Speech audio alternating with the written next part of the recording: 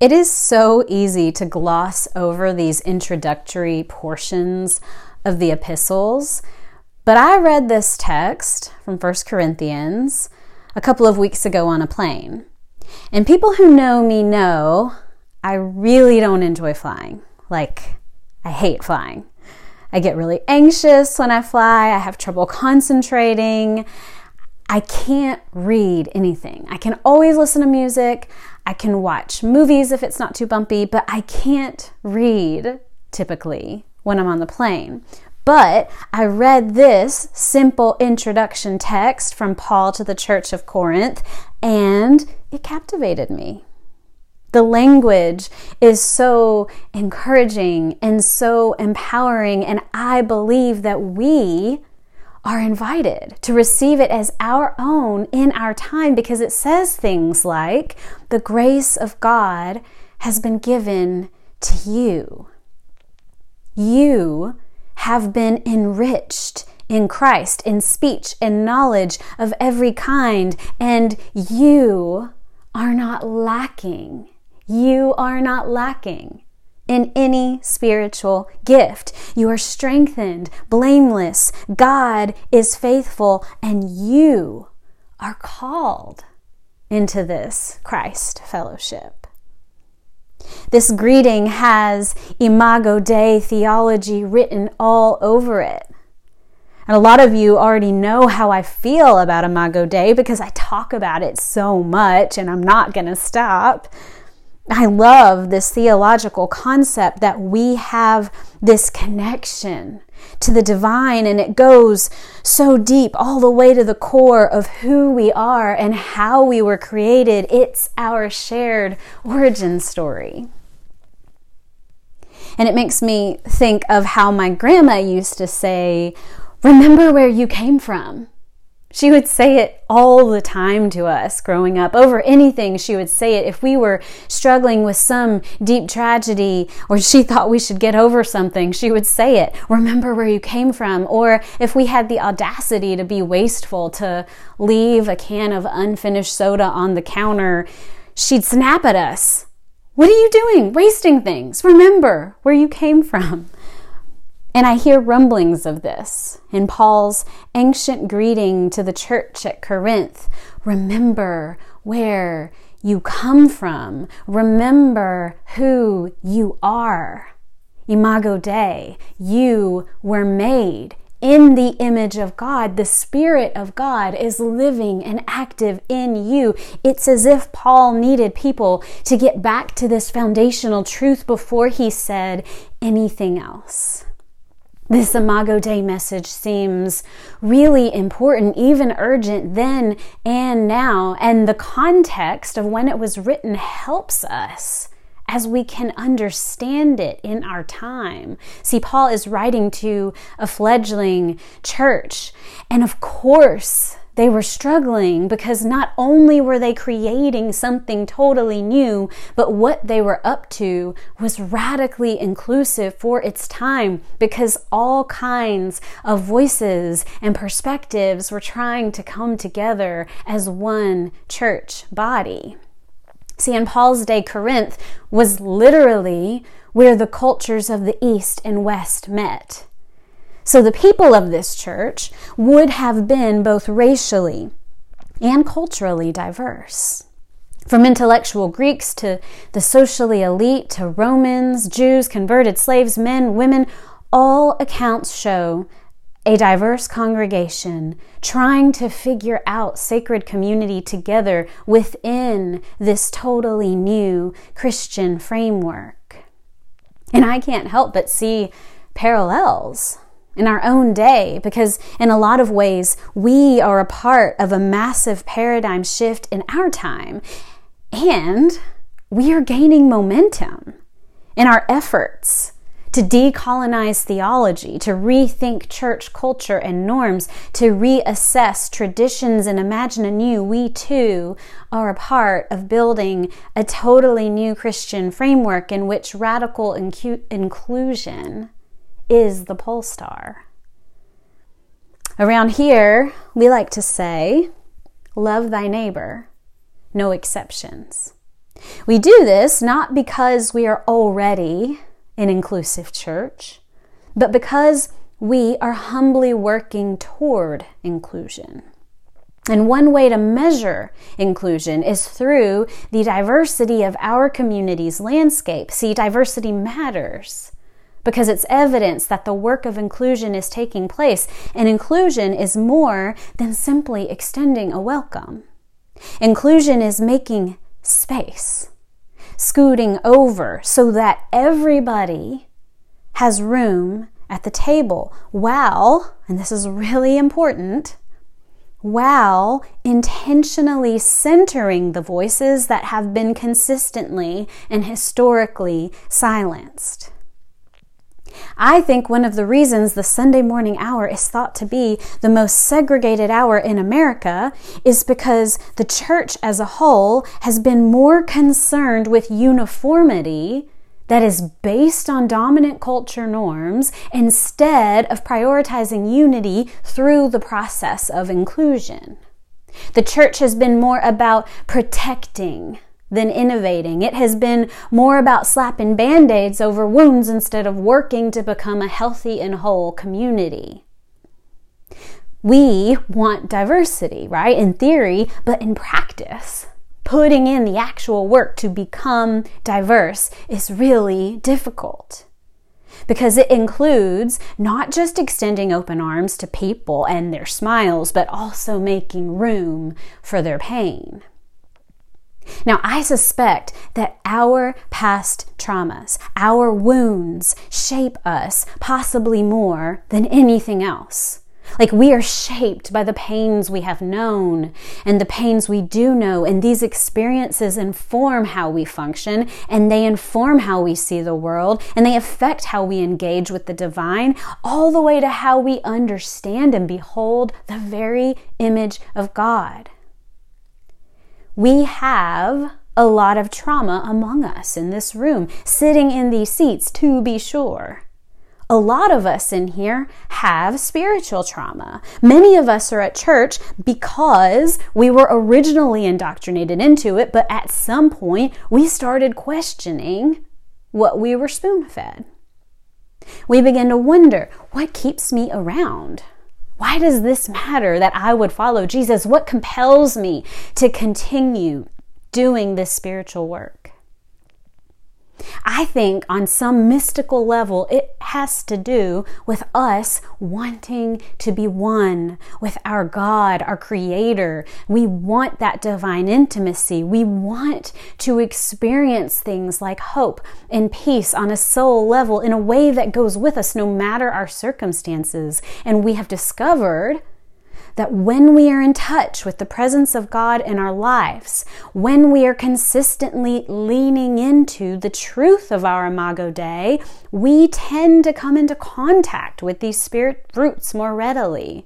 And we find ourselves rubbing shoulders with peace and reaching out and touching hope and getting a glimpse of joy and feasting on love. We experience divine oneness with God. And spiritual work is really just maintenance work of staying connected. But this oneness is incomplete without radical inclusion. Christ embodied this kind of inclusion, this endless work of making space, humbling himself for the sake of the other. He embodied it all the way to the cross and beyond. And we are called to this same work, and it is difficult, complicated work, and this is why as we roll up our sleeves and really get into it, we must keep where we come from, who we are in sight. We must remember our Imago Dei. But with this comes the responsibility of recognizing this Imago Dei in others as well. This is my epiphany. We must become practiced at holding dear the Imago Dei of the other, not just the belief in it, but the discipline of it. When we look inward, recognizing and tending to the image of God within us, And when we combine that with doing the same thing for others as well, we begin to recognize our place in the oneness of all things, and inevitably we wake up to the collective healing work we have in front of us. And we do need to heal. We need to heal from exploitative societal systems. We call those domination systems around here. We need to heal from them and from their tools of violence in our world. So, for example, the church has not been exempt from perpetuating the evils of white supremacy and oppressive patriarchal paradigms, and therefore the church cannot be exempt from these conversations about dismantling them.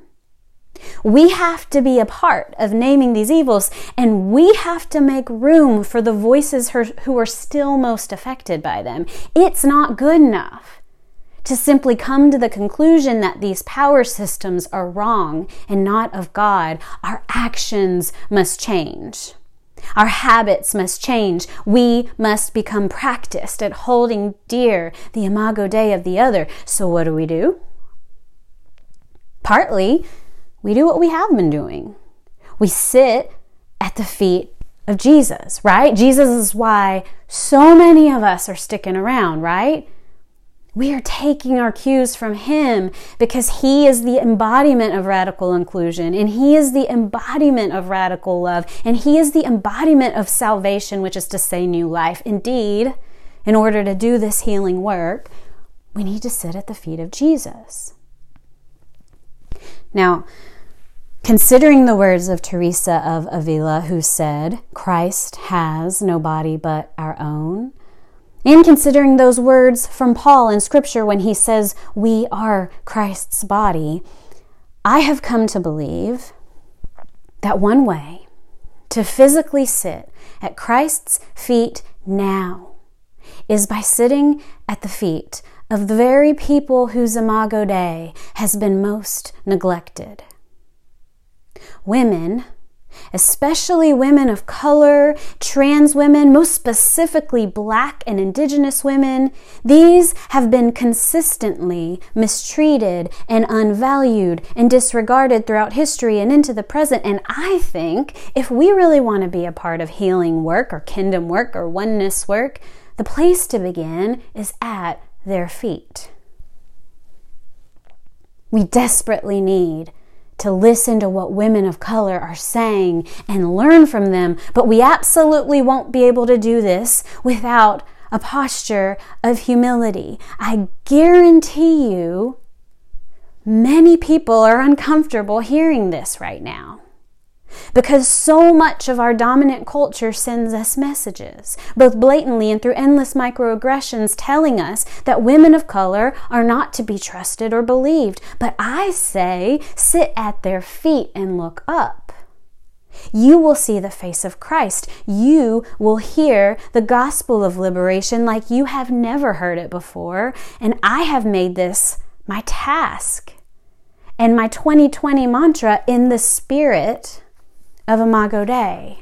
And if you're interested in joining me, but you don't know where to start, I would suggest to simply seek out opportunities. Don't wait for them to fall into your lap or be given to you.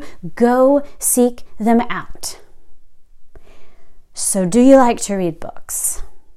Read books by women of color. Do you like poetry? Read poetry by women of color. Do you like art? Buy their art. Support their business. Encourage their work. Center and elevate the influence and leadership of women of color. Sit at the feet of women of color. Through this simple act, we are changing the narrative, shifting the church paradigm from a hierarchical one to one that actually heeds the words of Jesus when he says the last will be first and the first will be last. Sit at the feet of women of color and learn some really valuable lessons, like how God is often found on the margins, how God is present with the oppressed and in fact gives preferential treatment to the most vulnerable of society again and again and again and again throughout our holy scriptures.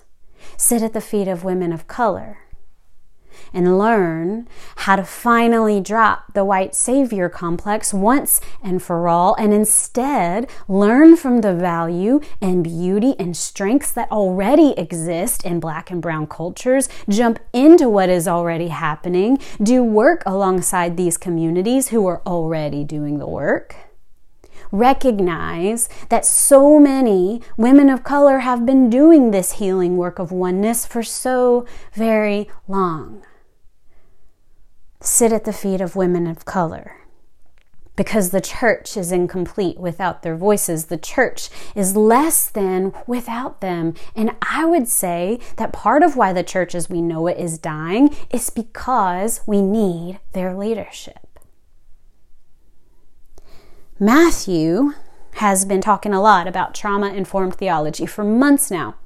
Becoming a trauma-informed church is something all three of us, Matt and Fran and myself, are intentionally seeking out for our community in 2020.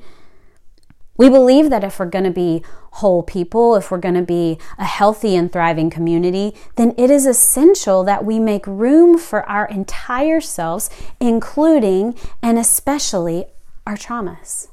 Like I said earlier, I know that we are all dealing with our own wounds. We all have trauma. We all need healing.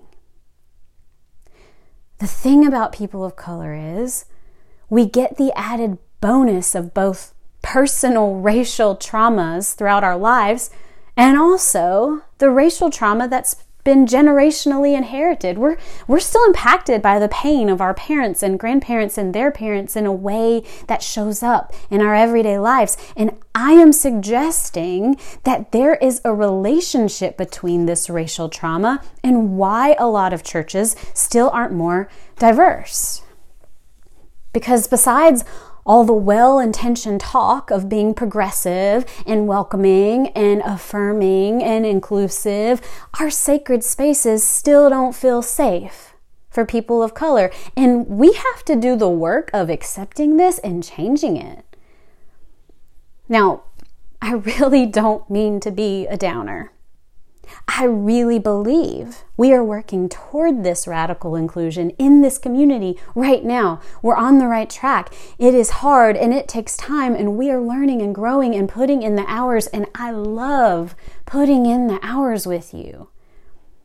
I think it's just important to remember that this work will continue to be difficult. It will continue to be uncomfortable, and you might get frustrated or a little squirmy every time we have these conversations, and we will have them again and again. But we are in this work together. I made this my own personal mantra months ago for a reason. I desperately need to listen and learn too. If I'm honest, the deeper I get into this justice work, the more I become overwhelmed by the challenges of it. And often I get really discouraged because I realize that I have so much to learn and even more to unlearn. And I also recognize how complicit I continue to be in so many ways, and how much of my theology is harmful, and how much of my language and my habits need to go. And this leaves me feeling defeated. Like that rich young ruler when Jesus told him what it would take, what it would cost to follow him. And opting out of this tough work feels akin to walking away, head cast down, just like in that gospel story. This waking up, this laying down of privilege left and right, this radical inclusion isn't easy. But I really believe that if we would just continue in our efforts to really listen and learn by sitting at the feet of the most marginalized in our society, then we are moving in the right direction toward the kingdom of God, toward the kingdom of heaven, and not away. This is the most countercultural thing we could do. To tend to the imago Dei of others over the powers that be, to value others over ourselves, to move over, to be quiet, and in doing so, to face our own egos all so we can lay them down in favor of spirit, in favor of oneness. This is my prayer. May it be so. Amen.